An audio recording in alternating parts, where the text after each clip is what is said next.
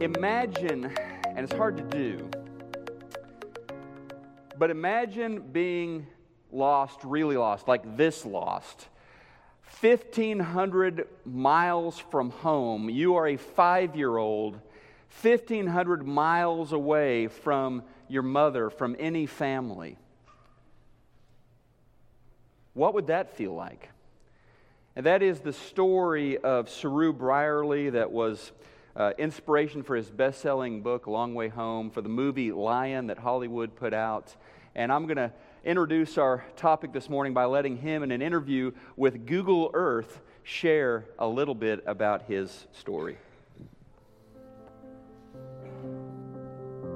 It was 26 years ago, and I was just about to turn 5. We got to the train station and we boarded our train together. My brother just said, I'll stay here and I'll come back. And I just thought, well, I might as well just go to sleep and then just wake me up. And when I woke up the next day, the whole carriage was empty on a runaway train, a ghost train taking me I don't know where.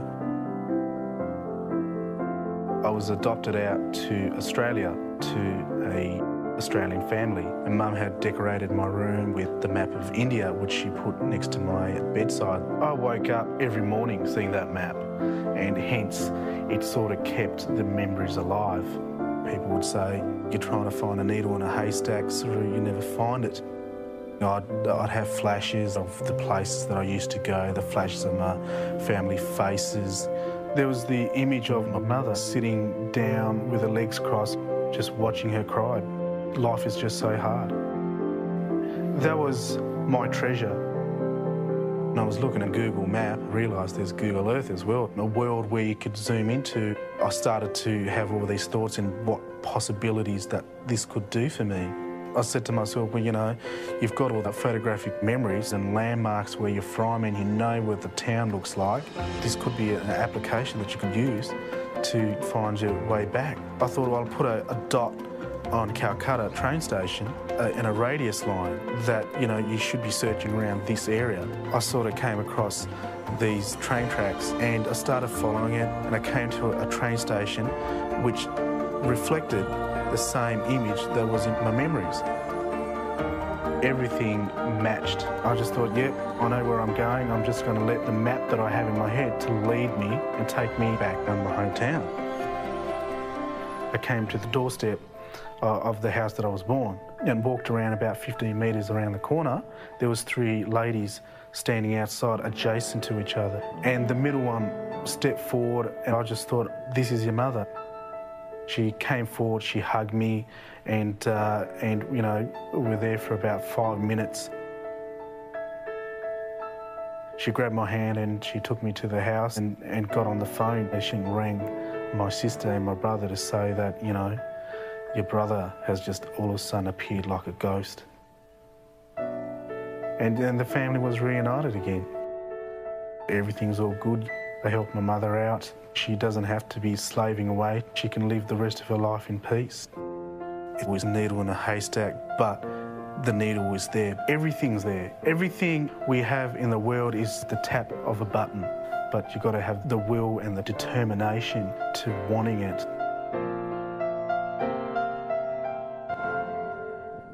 Google Earth has gotten a lot of mileage out of that story. By the way, that movie is terrific. I think it's the last movie I cried at, so I would highly recommend Lion.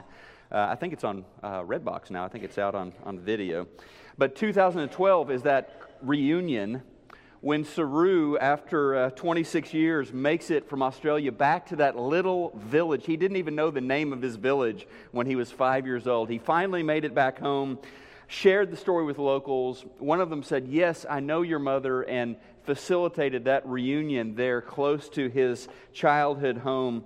What an amazing story, though, right? I mean, and I think one of the reasons that story captures us so much is it really is our story in a sense. It is the story that Scripture affirms is true of us. From Genesis to Revelation, we are on a journey home. There is an empty place in our hearts. There is this restlessness. There is this sense that, yes, this world is not my home. And so whether you are a believer or not, I believe that you feel in your heart this sense that you are not home.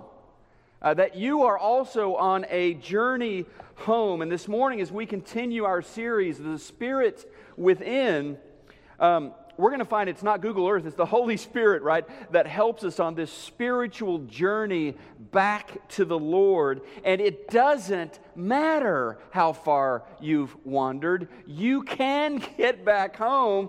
God has taken every effort to make that possible for you. The death of Jesus on the cross to wash all of your sins away. The gift of the Holy Spirit to accompany you, to comfort you, and to call you into who you are, a child of God. You have everything you need to get back home. But none of it's automatic. It's not just going to happen. It's going to require some choices along the journey for you. And so that's where I wanted to start out this morning. And this is on the outline. Just a couple of decision points I want us to be very clear about, right? And the first one is this. And I want you to think about this today. Because you may go, wait, at first, but think about this. I am as close to God right now as I want to be. You are as close to the Lord right now as you want to be.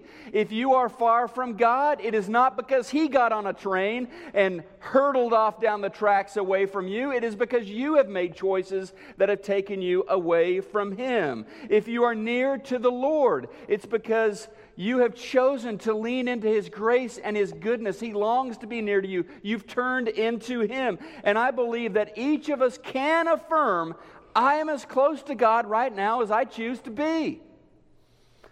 Now, if you're really trying to get back home, spiritually speaking, if you're really trying to get closer to the Lord, you have got to understand this next thing. And that is number 2 there. There is a tug of war, all right? There is a tug of war between voices and ideas and desires, and you know this. They are pulling you in different directions, right? You feel this in your day-to-day. Saying yes to God must mean saying no to the voices and the forces that would pull you away from Him, the Father's house. So what are those voices pulling you? Of course, I'm sure you already know what they are, but let's just talk about them because we want to be clear about those decisions to break free from those and to be pulled by the Spirit back home to God. One of those voices is the culture, is the world. I need to decide that I won't be pulled by a culture that doesn't honor God. Surprise, surprise. This is not a culture that is primarily interested in bringing you back home to God. It's not.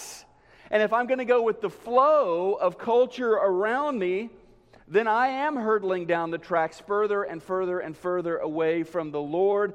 As Exodus 23:2 says, you must not follow the what? The crowd in doing wrong. Read that with me if you would.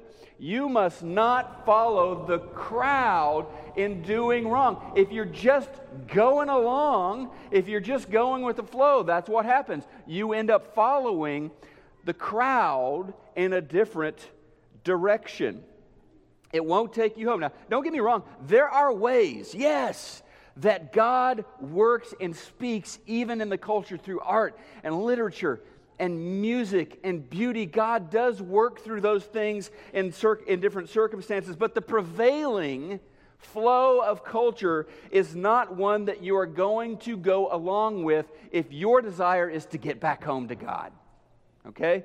The Holy Spirit not only leads you home, but along the way, we also become a little taste of home for the world around us. When we're doing ministry in the world, when we're sharing the gospel in the world, we are part of not only being led home ourselves, but helping those around us find their way back home as well. Okay, Romans 12, verse 2. Paul says this. Do not change yourselves to be like the people of this world, but be changed within by a new way of thinking, right? then you will be able to decide what God wants for you. You will know what is good and what is pleasing to Him and what is perfect. Again, don't go with the flow. Don't just get caught up in culture. Make a decision to follow the voice within, the Holy Spirit, and to head toward God. So, not only is the culture around me causing me sometimes, if I lean into that or get pulled away, taking me away from God, not only is it taking me away from God, but it is possible also that your friends can take you away from God as well. So, the second bullet there is, I won't be pulled by friends who don't love the Lord. Okay? I know you love your friends. You are called to influence them if they are not believers, not to be influenced by them. And 1 John chapter 3, verse 7 says, Dear children, do not let anyone lead you astray. So police yourself. Be led toward God. Do not be led away from God. Now, that isn't a biblical call for you to be antisocial, right? That is not God saying you need to end all of your friendships. That's not what it is at all. It is a call to recognize that those around you who don't love the Lord like you do are going to have opinions, thoughts, and ideas that are going to not lead you to God, going to lead you, in fact, away from God. You hear this in advice all the time. I mean, think about this. So, she goes to her friend, she's talking about how, man, my marriage is really in a rough spot right now. I don't know what to do. And the friend says, yeah, your husband is a knucklehead. You can do better. Divorce that knucklehead. Now, your husband might be a knucklehead, right? But he's your knucklehead. He is the knucklehead that God joined you to in a covenant till death do us part, for better or worse. There are so many things that we hear, though, that lead us to serve ourselves, to serve our interests, to serve our desires, and to ignore the one who is calling us to something better, calling us home. There is so much that pulls away from God or moves us toward God. Choose what moves you toward God, not what moves you away from God. And our friends have a lot of influence on us. Your top 2, 3, 4 friends, they have a lot of influence on you. Be aware of that. Next, I won't be pulled away from God by my circumstances. I won't let my circumstances take me away from home. So, look, God can work through our unique situations, our unique circumstances, but no, you should not necessarily interpret your circumstance as being God's will. Your circumstance can pull you toward God. It can pull you away from God. I was thinking this week about some examples, and there are plenty of like real life today examples. But I was thinking from the Bible, Acts chapter 27, Paul wants to get to Rome, okay? There is a boat that is heading toward Rome. He's got money to buy a ticket. There is space on that boat for him. And the Bible tells us that the weather is perfect. There's a breeze blowing in the right direction. It's just that he has heard from God, this boat is going to get shipwrecked. And he tells the captain. Well, the captain and the crew take a vote. They decide, no, things are perfect. Circumstances are ideal for us to take this journey. He leans into Paul, the Word of God, instead of circumstances. But for the good of those people, he gets on that boat. And because of him, they end up, there is a shipwreck, but they end up being saved. Circumstances don't necessarily represent what you need to do. They can look just right, but not be taking you the right direction. Or there was that time, David, right? I'm just going to go up on the roof of my house, and it just so happened the circumstance was just there that Bathsheba next door is on her roof taking a bath. Was that circumstance leading him toward God or leading him away from God? You know what was happening. It wasn't leading him toward God. So I need to watch my circumstances as well. Finally, I won't be led by my feelings. You talk about countercultural, what we are not told by our culture today. This is it. I won't be led by my feelings. My feelings deceive me oftentimes. Feelings are fleeting. No emotion can stick. You'll feel one way today, you'll feel a different way tomorrow, or a different way after a cup of coffee, all right? It is much better to believe your way into feeling rather than to feel your way into believing. Proverbs 14 verse 12 gives us this warning. It says, there is a path before each person. That means there is a path before you. There's a path before each person that seems right, but it ends in death. I mean, it feels right. Everything that, my instincts are saying yes, but God is saying, watch out. That path can lead you to destruction. So can God use a feeling or use your conscience to steer you? Yes, He can. Can God use a circumstance or the opinion or advice of a friend? Absolutely, He can, but the warning here is these forces that shape me are not 100% trustworthy. The Spirit, for example, the Spirit will never, ever tell you to do something or lead you to do something that contradicts the Word of God. He won't do that. He works, the Spirit, He works with the Word of God, with the Bible, and He works with some of these other things as well to steer us. But you can trust 100% of the time what the Word of God is revealing to you, because the Spirit works most clearly and powerfully through the Word. So what does that look like? What does that partnership between the Word and the Spirit look like? Hey, this is on your outline this morning, being led by the Spirit. The first thing, we talked about this last week, by the way, is that the Spirit is like a spotlight drawing attention always to Jesus. He is the shy member of the Trinity. He doesn't want attention for Himself. He wants you to look to Jesus. He wants you to glorify Jesus. So write this down. The Spirit moves and works in me so that my life glorifies Christ, and my life cannot be explained without His power. Right? Your life is a living witness to Jesus Christ. The work of the Spirit is always deeply connected to Christ, right? He is not an independent operator. He doesn't, in the New Testament, seem to want attention for Himself, but He does seem to be constantly drawing people to Jesus. Now, a big way that this happens is through the Scriptures, the Word of God.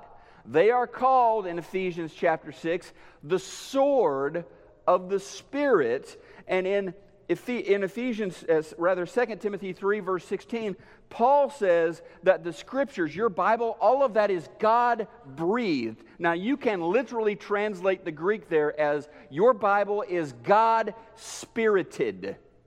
Right? The word there is spirited. The Scriptures are God-spirited. He makes them alive. Not only participated in the formation of Scripture, but He makes them alive today, tomorrow, every day. So here's how this works, right? Write this down. The Spirit makes the Word come alive within me. He makes God's Word personal. He takes the bestseller of all time and He makes it custom fit for your life and for your circumstances and for your decisions. That's what He does. Jesus talked about this, right? John 6:63, He says, the Spirit alone gives eternal life. The Spirit alone can take you home. Human effort accomplishes nothing, and the very words that I have spoken to you are spirit and life. So Jesus is saying the Word, the Spirit is working in that. The Spirit is doing something you can't do on your own through the Word. The words come to life in my day-to-day world because the Spirit is at work in those. That means, for starters, if you think that the Spirit is leading you to sin, or that the Spirit is leading you to believe or act in a way that is contrary to the Scriptures, you better think again. He's not doing that. He speaks through Scripture. He speaks in harmony with the Bible. And the more time, this discipline is so important. If you want to be led by the Spirit, The more time you spend in the Word of God, the more you will hear His voice in the particulars of your life. In those unique situations, you'll hear what He is saying to you. He will never lead you to sin. He will never do anything in your life that diminishes Jesus. He will never contradict Scripture. What He does is He makes the Scripture come alive. He takes those ancient words and He activates them in your particular circumstances. All right? So if you feel like, for example, if you feel like this message this morning is connecting with you, that, wow, this is really, you're being stirred by this message, it's not me. You don't need to thank me. You need to thank the Holy Spirit. He's the one that's doing the work, all right? So the Spirit working through the Word of God, just some quick hits here, so be ready to write these down. Think of it like this. How does this work? Well, for starters, the Spirit takes the unchanging, eternal Word of God and makes it come alive by applying it to my ever-changing circumstances, right? He brings the Word to bear on what's going on May 14th, 2017, in my life, in your life. He's translating it into the particulars of my day-to-day life, right? The second thing here, so the Bible sets up this destination. It shows me, okay, this is Google Maps. Here's home over here. Well, the Spirit directs my journey toward the destination laid out in the Word of God. It provides me direction, day-to-day, ongoing basis. The next thing I would say is this. The Spirit makes the love of God tangible and real, not just black and white on a paper. It makes the love of God tangible and real, something I do feel, something I do experience, that which the Word of God has told me about. The Spirit, finally, that last bullet point there, brings understanding based on the knowledge that the Word of God imparts. So I know things in the Word of God. The Spirit gives me understanding. Oh, how does that work in my life, in my world? And again, the more time I spend in God's Word, the more I envelop my thoughts in the Scriptures, the more study and memorization I'm doing in the Bible, the more I have laid the groundwork for the Spirit to lead me. Think of it like this. There may be a better analogy out there, but this is what I came up with this week. Think of it like this. The wiring in a new home. The wiring is laid in every room, in every part of that home. And then what happens, since you got the wiring there, when you need to turn the lights on, you flip the switch and on the lights come. You need to turn your TV on, you flip the switch, the TV turns on. The wiring is there to provide access to the power that is needed. Now, if the wiring is there, you're going to have the power you need when you need it. And when this is the transfer here to the Spirit and the Scriptures. When we spend time in the Scriptures, God is laying that wiring in our minds, in our hearts, in our lives, in our thoughts, in our attitudes. And the Spirit will get you the particular insight and discernment and power you need when and where you need it. But you got to have the wiring. You've got to spend time in the Word. The Spirit teaches, the Spirit reminds. This is all according to the New Testament. The Spirit comforts, the Spirit leads, the Spirit confronts. He makes the Word come alive. He electrifies the Word of God. He makes it relevant and unique and pertinent to my unique life with my unique relationships in this world. So write this down. The Spirit, this is kind of moving on to the next point here. The Spirit helps me understand that I don't so much work for Christ as Christ is working through me. Okay? I think this is an important distinction that really goes back to our first week in Romans 8 about our identity, that we are children of God. We've been adopted into His family. The Spirit affirms that in us. It is one of His most important jobs. Paul showed us that. He works within us to remind us our identity. You are a child of God. You may be 1,000 miles away, right? You may have gotten on that train and hurtled away, but now you're coming back home, and the Spirit is reminding you, you're God's child. Right? You're not His employee. You're not His slave, according to Romans chapter 8. You're His son. So remember your identity as God's child. The Spirit affirms you belong to His family.